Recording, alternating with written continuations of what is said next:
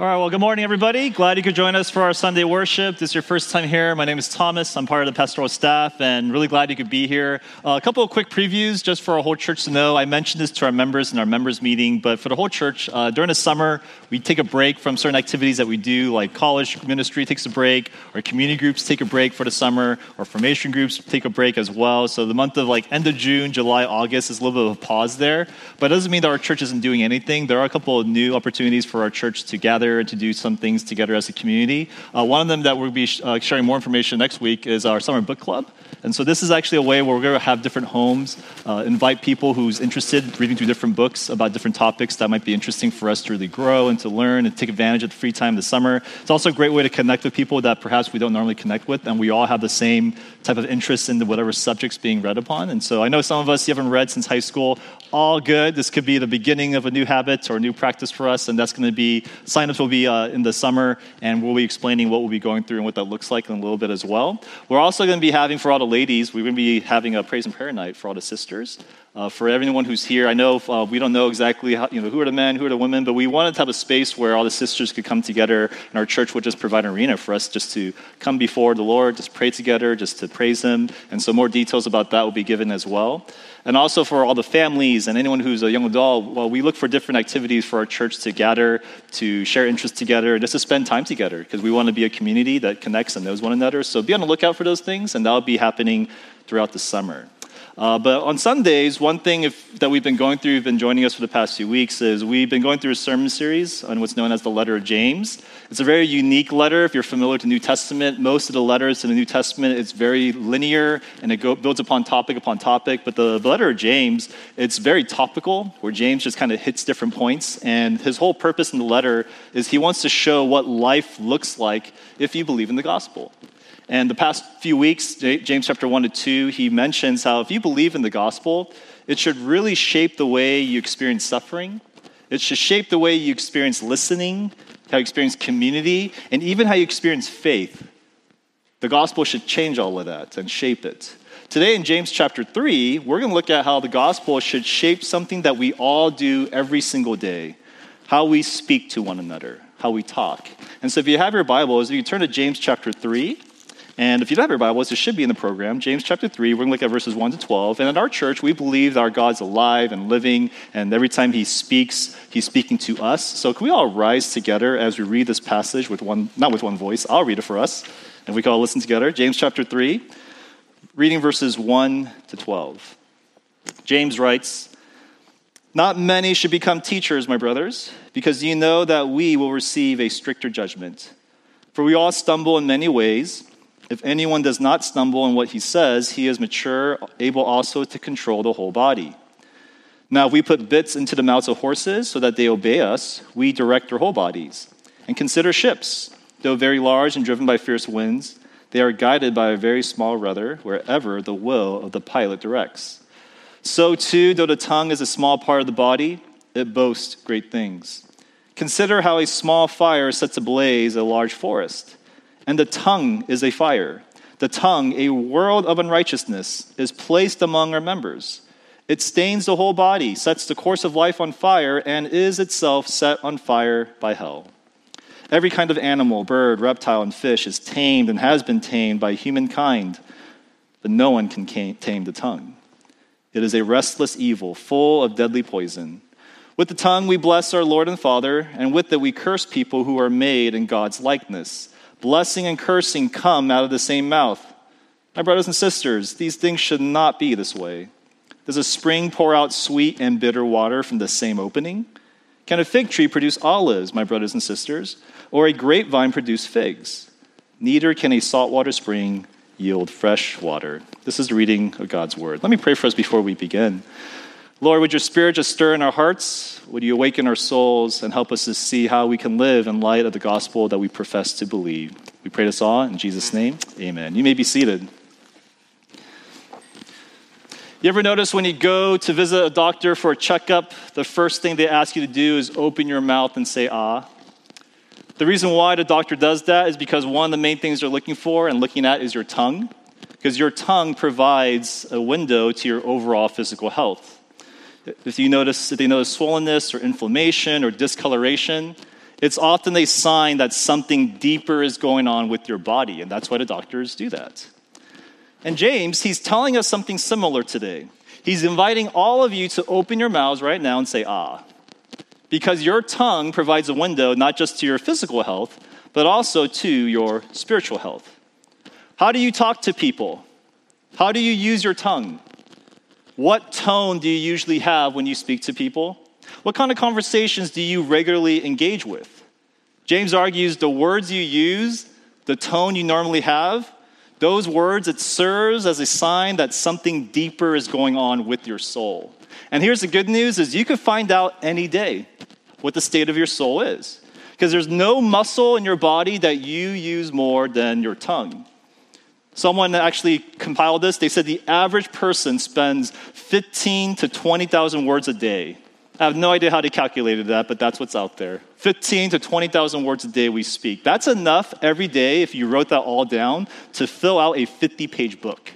Every day you could publish a 50-page book with just the words that you say. That means once a week, the average person speaks about 100 to 140,000 words a week. That's enough to fill one Harry Potter book. All your words compiled is a Harry Potter book. And that means within a year, you speak about 5 to 7 million words a year. That's enough to fill out a Harry Potter series 7 times. 7 different Harry Potter series. Can you imagine? That's the words we speak. Can you imagine if someone wrote down every word that you spoke? Imagine just this past week. Imagine just yesterday, all the words that you spoke were written down in a book.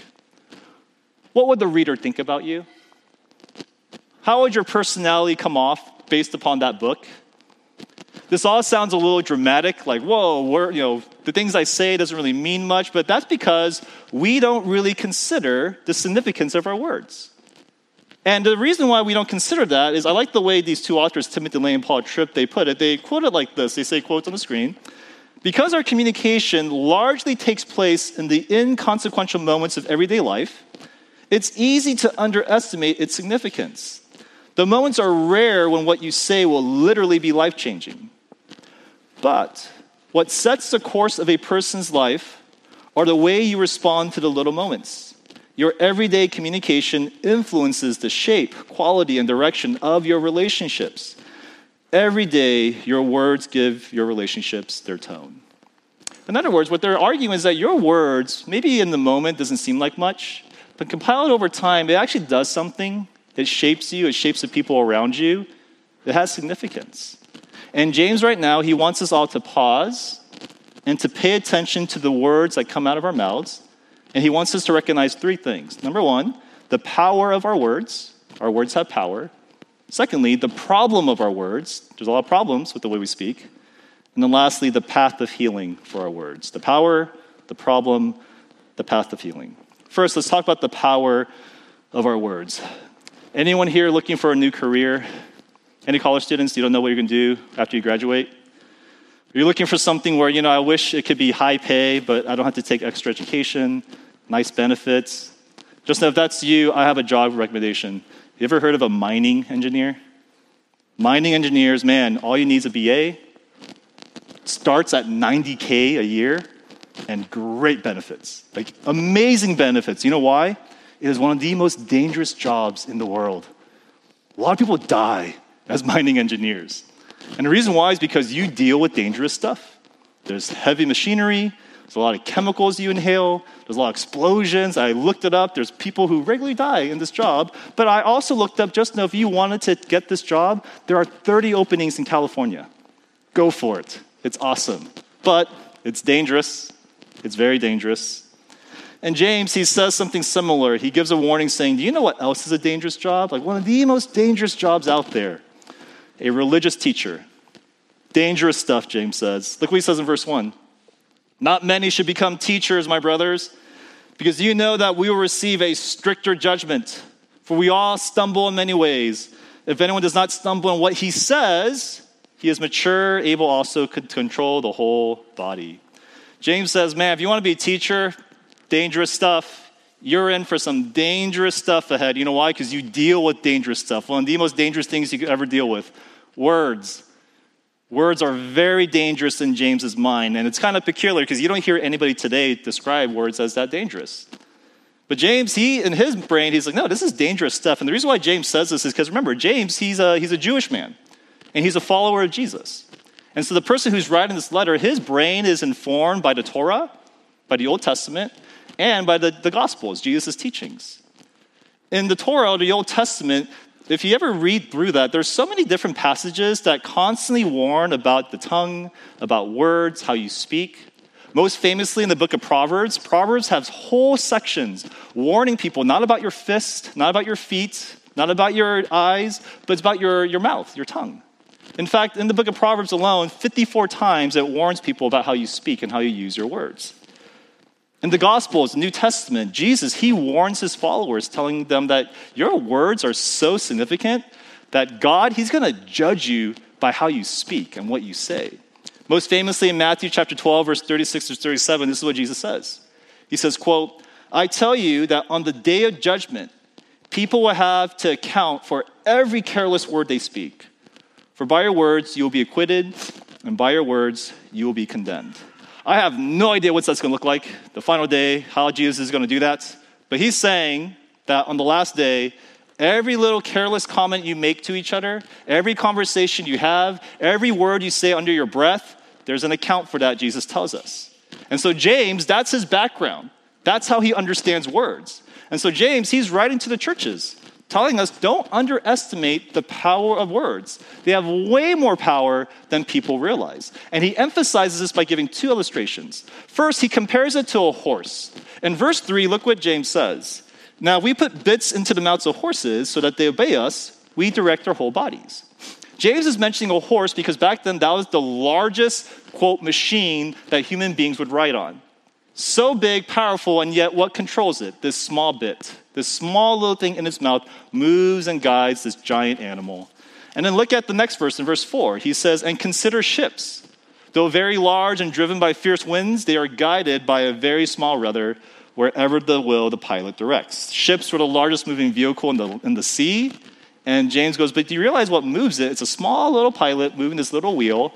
And so James's whole point is he's trying to emphasize, just because it's really small, don't underestimate it. It is powerful stuff. And that's your tongue. That's your words. Verse 5, look what James says. So too, though the tongue is a small part of the body, it boasts great things. A few years ago, it was the 4th of July. I remember I went and stopped by one of those markets where they sell firecrackers. I'm like, dude, I'm going to put on a fireworks show for my kids. My kids are about 7, 5, and newborn. And I remember I brought home the fireworks, tiny little firecrackers. I lit them up, and I was just waiting for the show to happen. Disneyland, just nice musical stuff. Oh my gosh, I don't know what I bought. It just went crazy. They started firing everywhere, the fireworks. It made loud noises. My kids started screaming and crying, and they ran to their house. My wife was plugging her ears, going, what are you doing? The neighbors came out thinking someone's shooting each other. And I remember thinking, oh my goodness, what did I just buy? What just happened here? And I realized looking back, I totally underestimated the power of these small firecrackers, and I caused a lot of unnecessary trauma to my family. And James, he's saying the same thing. He's saying, don't underestimate the power of your words, because you are capable of causing a lot of unnecessary trauma to people. Because it's powerful. It's so powerful. And James, he keeps talking about this throughout the letter. And the biblical authors, they all talk about words are powerful, way more powerful than you think. Why? Why does the Bible say this? Let's do a little Bible trivia. In the Bible, who was the first character to ever speak out loud? The first character. It's very simple. Genesis 1. The first person to speak is God. God speaks, and do you notice when God speaks, something happens, right? Things get created. Things happen. One way you could put it is when God speaks, God creates reality. Something happens when he speaks. There's power in words. Now, who's the second person to speak in the Bible? The second person. Very simple. Genesis 2. It's us, people. We are made in the image of God, and notice that we are the only people, the only creatures that speak. Animals do not speak. Insects don't speak. Because when animals, they make noises. They make noises to express themselves, to communicate. But human beings, we are capable of speaking words like our Creator, according to Genesis. And when we speak, we don't create reality, but we shape reality. Our words are more than just communication. Our words are more than just self-expression. Something happens when we speak. It does not create, but it shapes reality. If you want to know examples of that, think about the way you view people. The way you view other people, it can be radically shaped depending on what someone tells you. I remember I hosted this past week a married couple. And usually when we have dinner with married couples, one of the questions we ask is, how did you two get together? How did you meet? Did you meet and just fall in love? And the wife was like, no. When I met my husband for the first time, I had zero interest in ever dating him. He was younger than me. He didn't really seem that attractive to me. I just did not see him that way at all. But you know what changed everything? She went to an event. She happened to take a picture with this guy. And one of her friends said, oh, this guy looks really nice. You took a picture with. You should consider dating him. You guys will look good together. And in that moment, it was like, for her. And she looked at him differently, and now they are married. What happened? Words are not just words. They have the power to shape reality, to shape the way you view other people. Let's get a little bit deeper. Don't just think about other people, but think about how you view yourself. Think about your self-image. Do you realize the way you view yourself, it's deeply shaped by words? Why are some of you so confident in yourself? Why are you so confident in your job? Or why are some of you have such low self-esteem? Why are you so self-conscious about the things you do? It's because your self-image, it is an accumulation of all the verdicts that you've heard throughout your life from your parents, your teachers, your friends. Because words, they're not just words. It's not just expression. It's not just communication. It has the power to shape reality, to shape the way that you even view yourself. And James's question is, do you recognize that? Do you recognize your words have way more impact on people than you could ever realize? This means that if James is saying, and if the Bible is saying is true, your words have power to really hurt people, in very deep ways. And I think all of us, we had experiences like that, where a lot of our pain came from people's words. I remember the first time I taught a Bible study. This is my very first time, fresh in seminary. And I'll never forget this. I taught a Bible study, and then go into your breakout groups.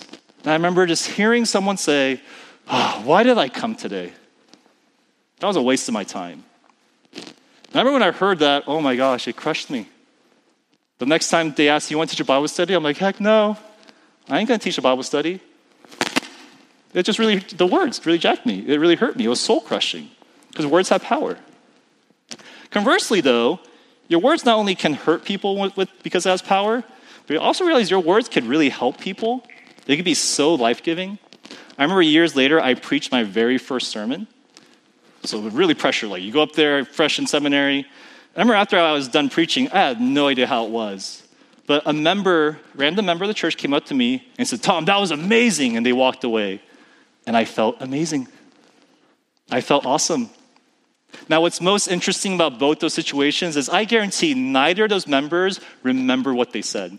I bet you that guy who bashed my Bible study has no clue that he even said that.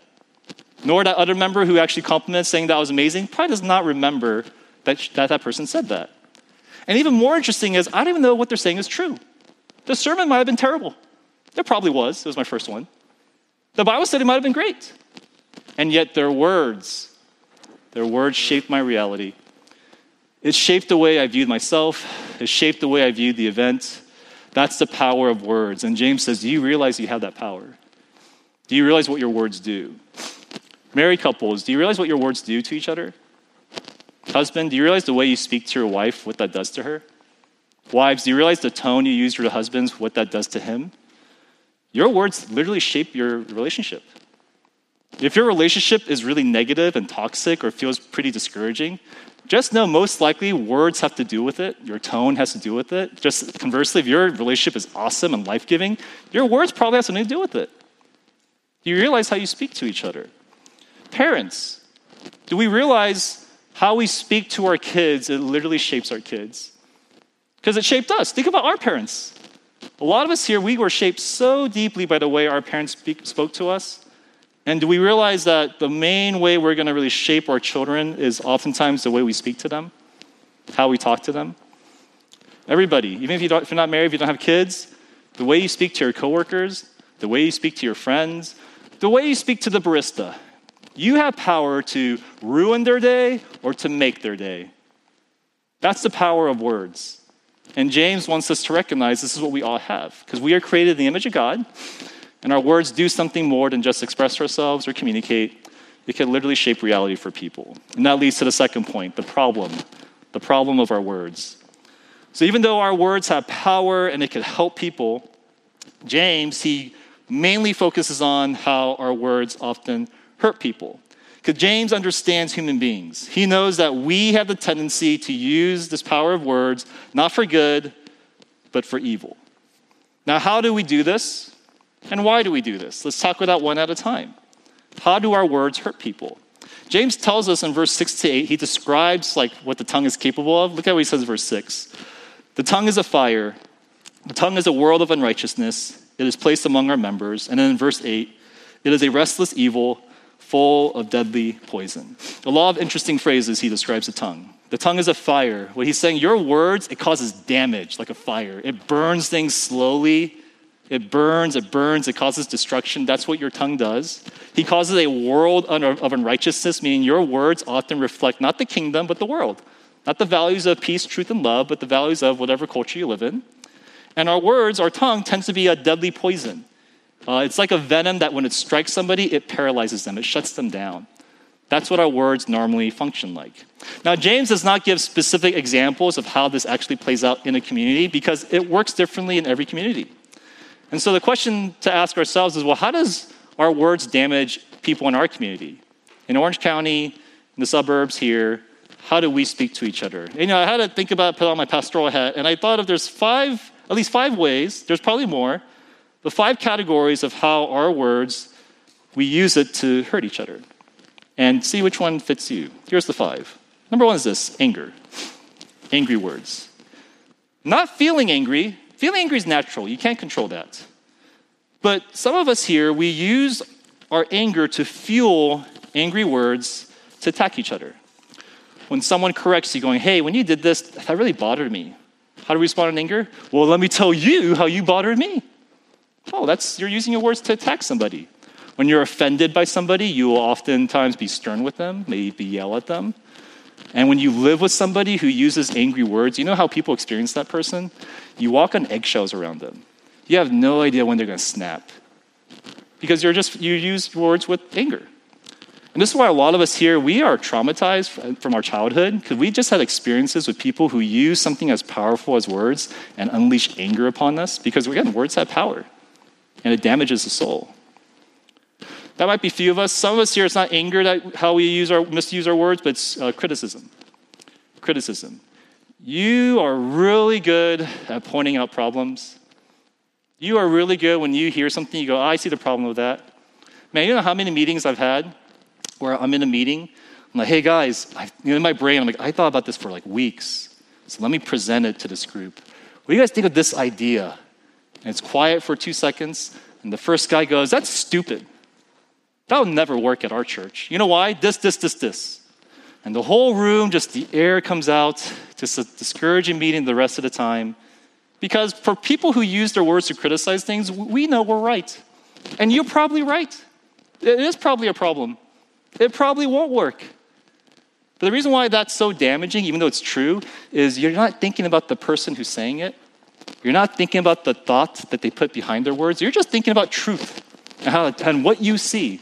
And that's the critical spirit. That's the person who speaks critically. And some of us, that's kind of the way we speak. We just criticize things. Here's another way we misuse our words. Third one is gossip. Gossip is, very simply, you talk about people with other people. Have you heard this about this person? Did you know that this person did this? Or here's the biggest one. Let's keep this between us, okay? But I got something to tell you. Man, this type of talk destroys community. It destroys community. Let me give you an example of how it destroys community. I remember one time I was talking to somebody, and they're like, hey, Tom, I have to tell you this. That person, they have a problem with you. I'm like, oh, why? I had no idea. Because you said this and this at the meeting, and I think it really offended them. Oh my gosh, I'm going to go talk to them. No. They told me not to tell you. So if you tell them that, they'll know I told you, so you can't tell them that, okay? I just want to let you know, though. Okay. Next day, I see that person who talked about me, and now it's weird. I have no idea how to engage with them because I know that they're kind of mad at me, but at the same time, like, I'm not allowed to talk to them because it'll rat the other person out. So now you just have this weird dysfunctional relationship, and when you see that going on in a church, like, that's what's going on.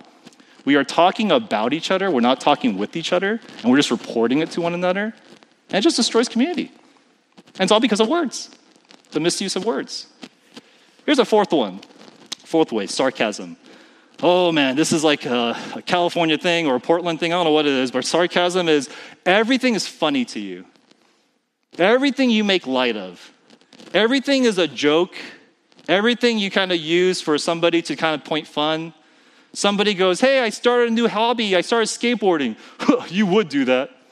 What in the world? Like, why would you say that? That's sarcasm. Whenever someone talks about deep stuff, like, man, my week, I was so sad. Dude, why are you being so serious, man? And it's like this kind of like tone where everything stays at this kind of shallow, make fun level.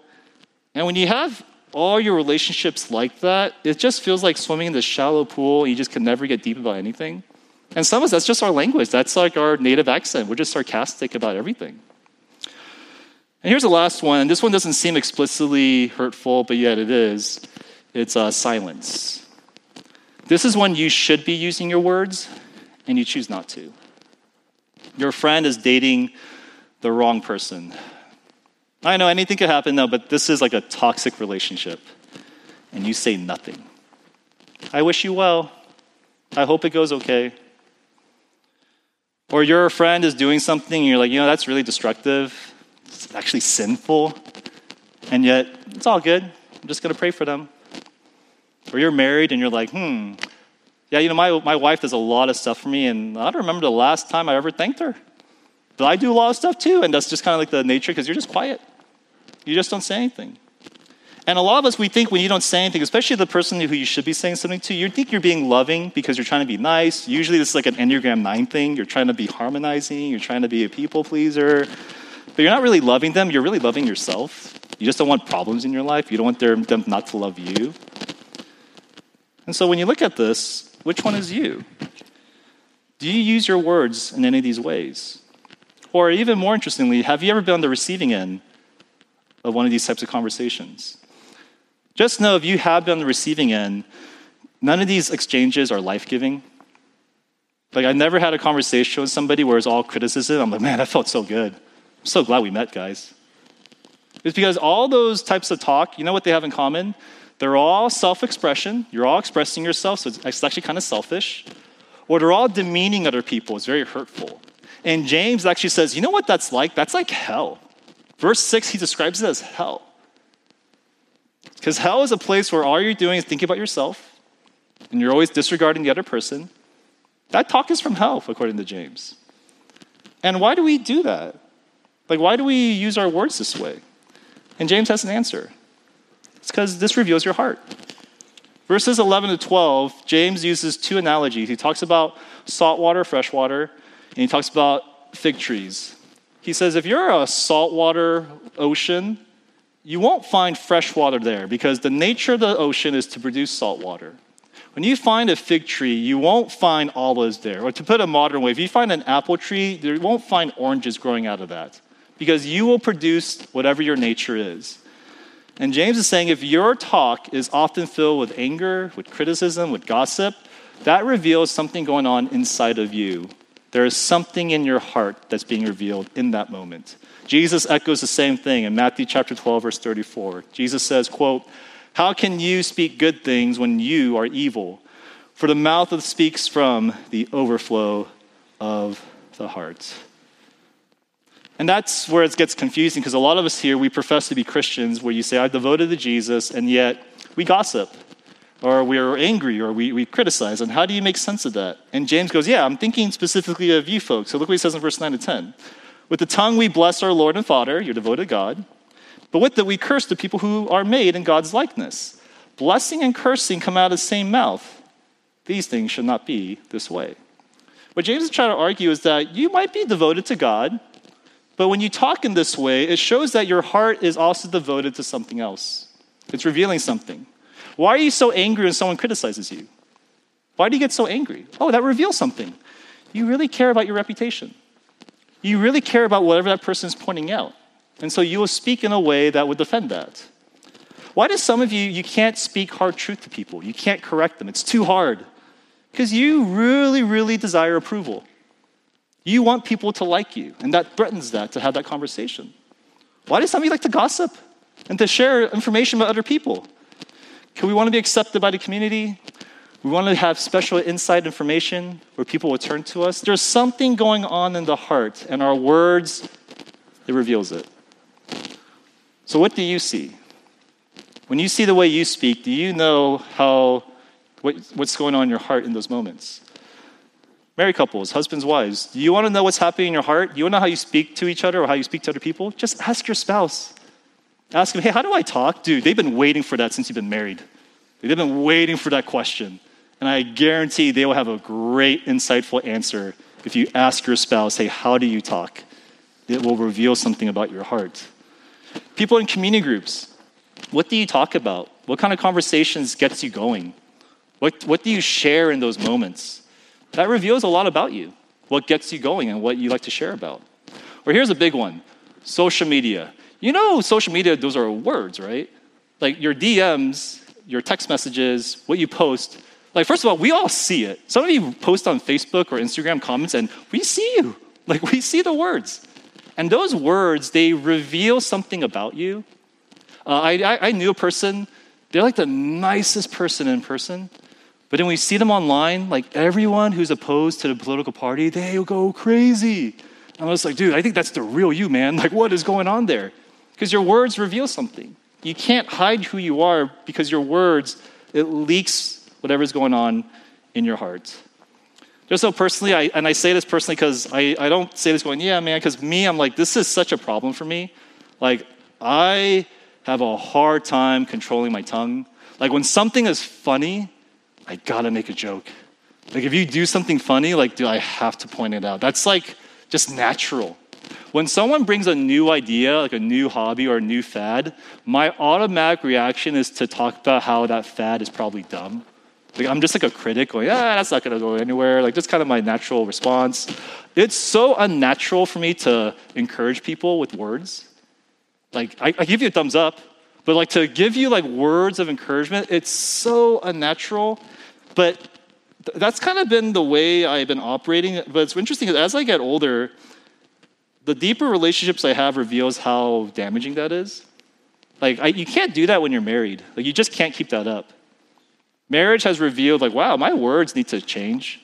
Being a dad really opened my eyes. Like, wow, my words, like, it's doing some damage. Being a pastor really made me rethink, like, I gotta be careful. It made me notice my words, it affects people. It's almost like the deeper your relationships are with people, the more you see the impact of your words. And yet it's so hard. It is so hard to change how we speak. And so that leads to the last question. How do we change the way we speak? And that leads to the path of healing. Now, the reason why it's so hard for us to change is it's not a tongue problem, but as James is saying, it's a heart problem. There's something wrong with our heart. And that's why James says, like, nobody could tame the tongue because that deepness, your heart, man, that's hard. That's really hard to shift. Look what he says in verse 6 to 8. James says, the tongue is set among our members, staining the whole body, setting on fire the entire course of life, and set on fire by hell. For every kind of animal, bird, reptile, and fish is tamed and has been tamed by humankind, but no one can tame the tongue. You have a better chance taming a lion or an orca than you do your tongue, James says, because your tongue is lit on fire. And it's really interesting. He calls it a fire from hell. Your heart is being empowered by fuel from hell. That sounds kind of crazy. Like, what in the world? Because your heart, your words, it just speaks to express yourself. It's all about you, putting down other people. What do you do with that? Sam Alberry, he's a pastor and a writer. He says, one thing he said that was interesting was, the only way you can remove a fire from hell from your heart is you need a different type of fire to be in your heart. And he recounts, which I thought was a very interesting observation. He was saying, which actually coincides today. Today, 2,000 years ago, do you know what the anniversary it is today? The 2,000-year anniversary. The early church, something happened this day 2,000 years ago. The community, after Jesus died, they gathered together, and they're kind of like wondering what should they do as they move forward. And all of a sudden, this description is given in Acts chapter 2, where fire comes down from heaven, fills their hearts, and this is the day we know as Pentecost. This is the day that the church was born. And what's interesting in that moment was when the fire from heaven came down into their hearts, what's the first thing that happens? What's the first thing that gets transformed in them? If you know the story, it's the way they speak. They all start talking differently. What happened? The tongues of fire from hell has been replaced by the tongues of fire from heaven. They're speaking a new language. And this happened because this was a group of people where they are no longer living for themselves, but they're choosing to follow Jesus. They believed in his death and resurrection, and they're now going to follow him with the rest of their life. And in response to that, Jesus sends the Spirit to change their heart, to fill with a different type of fire, not from hell, but from heaven. What does it look like for your soul, for your heart to be filled with the fire from heaven? It's not just spitting out Bible verses. You know what it looks like? It looks like now you care about the way you speak. Now you consider, my words, I should talk differently. Now you repent of the ways you've spoken to people. I look back upon how I talk to people, I'm like, oh my gosh, I feel really bad. Now you take day by day learning a new language, the language of heaven, the language of the kingdom. When you have that type of desire, you know the Spirit's working in your heart. Something's happening there. And that's what we need. We need a desire to speak a new way. And not only to speak a new way, but we need to continually learn how to speak a new way and to practice it. What does that look like? And we'll close with these two last things. To experience and to learn how to speak a new way, what we actually need is to continue to hear a new language in our hearts. Why do you speak with anger? Why are some of you so sarcastic? Why are some of you so critical? For me, the reason why I speak so critically, I realize, is, have you met my mother? Have you met my father? They speak critically to me when I was growing up. I received a lot of criticism. And I think that's true for all of us. You learn how to speak the way you've been spoken to. That's how a lot of us grew up. And right now, your heart is filled with a lot of criticism, a lot of anger, a lot of judgment. And so you're spitting out a lot of anger, a lot of judgment, a lot of criticism. And this is where Christianity is really beautiful, where we believe in a God who did not just speak one day, but he continues to speak now. And we believe he speaks through what we call the scriptures. And the idea is that when you continue to read the story, what's happening is you're not just reading about God, but God, he is speaking to you. He is speaking a new language in you, a new language of healing, a new language of blessing, of encouragement. And not just when you're reading, but when he's speaking to your heart, what's happening is your heart is now being filled with not just criticism and anger of the past, of your parents, but it's being filled with blessing and encouragement. But the problem right now for a lot of us, the main voice in your heart, it's your parents, or it's your friends, or it's your teachers. But as a Christian, what we're called to do is we're supposed to hear God's voice be louder and louder and louder as we read the scriptures together. And when that happens, you know you're hearing God's voice because your voice starts to change. Your heart is filled with new things, and so you start speaking in a new way. And not only that, but we're called as Christians to not just experience this, but we're put to practice this with each other. In the New Testament, it's so interesting. When you read what the writers of the New Testament say, they always tell the church, worship together, serve together, but there's always this constant theme, I'm not sure if you notice it, where talk to each other. The Bible keeps talking about that. For example, just a couple of samples. Ephesians chapter 4, verse 29. Paul writes, let there be no foul language come from your mouths, but only what's good for building up. He's talking to the church in Ephesus. 1 Thessalonians 5, verse 11, Paul writes again, encourage one another. Build each other up, church, as you're already doing. Or here's the last sample verse, Colossians 3, verse 16. Let the word of Christ dwell richly among you in all wisdom, and then teaching and admonishing one another through psalms, hymns, and spiritual songs. In other words, Paul imagines when you gather church, it shouldn't just be the pastor talking. We're all talking to each other. We're all in a community engaging with one another because the church community, it is meant to be a source of life-giving words. If you want to find life-draining words, just go to your family, go to your friends, but life-giving words, this is meant to be a community where you feel and you hear life, where you practice life, where you offer life through the power of your words. And that's why God's church, when you're a part of the community like this, man, the words that go on here, it could so hurt you all the more, or it could so heal you in the ways that you need. I've seen church communities, when they gather together, they get wrecked, not because of something crazy happening, like something like a disease or because of a pastor scandal. A lot of times it's just the way people talk. Do you know when you talk about the church to other people, you shape the way they view that church? When you say out loud in the group, our church isn't very friendly. Other people think, yeah, it's not friendly. And you just influence them that way because your words have power. Or do you realize when you talk about somebody, you know what that person did? That person, he's a jerk. You make everyone around you look at them like a jerk. It deepens the pain because your words have power in this community. Versus on the other side, if you're part of a church community and do you imagine the type of language, church isn't perfect, but I'm so glad I'm here. You know what that does for people, how they view the church?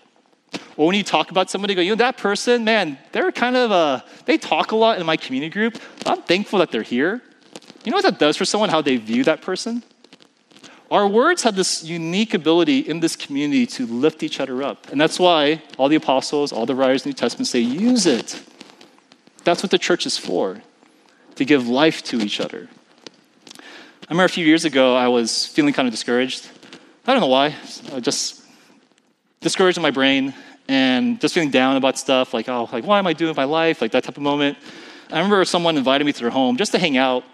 And we do our normal small talk, just hanging out, how's life, how's the kids, and so forth. And I remember at one point, it was so random. The person said, hey, just know, you've been doing a really good job, Tom. I've been saying, listed out specific things. I noticed you did this, that. I know that's not easy, but seriously, you're doing a really good job. And you know how I responded to that? I was just thanks, man. Zero expression, nothing at all. But inside my soul, oh my gosh. Saving my soul, refreshing my soul. No expression out here, transformation happening here. Just because of this word that this person said. And that's going to be your experience too.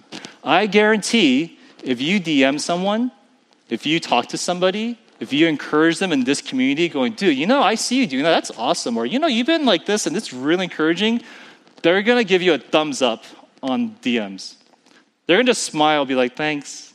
Or they'll do the Asian thing. Oh, no, not me, oh God. They'll just do something like that. But what's really going on deep in their souls is you are really giving them life. I promise you, you are giving them life. And that's what the church is supposed to be. A place where we fill people with words, because words have power. And when you fill them with words, truth and encouragement, that's when you see a community that becomes truthful and encouraging. And so, in light of this, can I offer us one practice? As I invite the praise team up, one practice for our church. Is there someone you can encourage this week?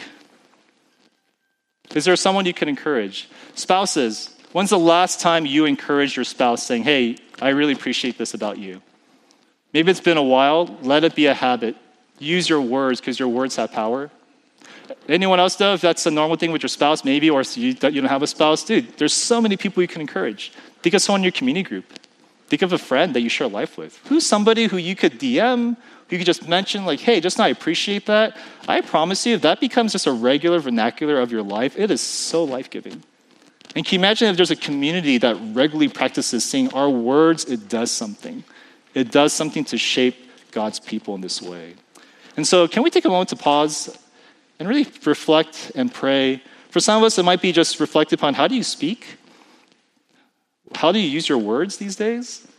And just coming before the Lord about that. Or for some of us, it might be, there's somebody or there's a couple people who I would want to encourage. And maybe we could ask the Lord to give us the type of motivation that would actually go and encourage them. But whatever it is, can we take a moment to pause and to be still and to come before God, considering the way we speak? And then I'll close this in prayer. So let's all pray.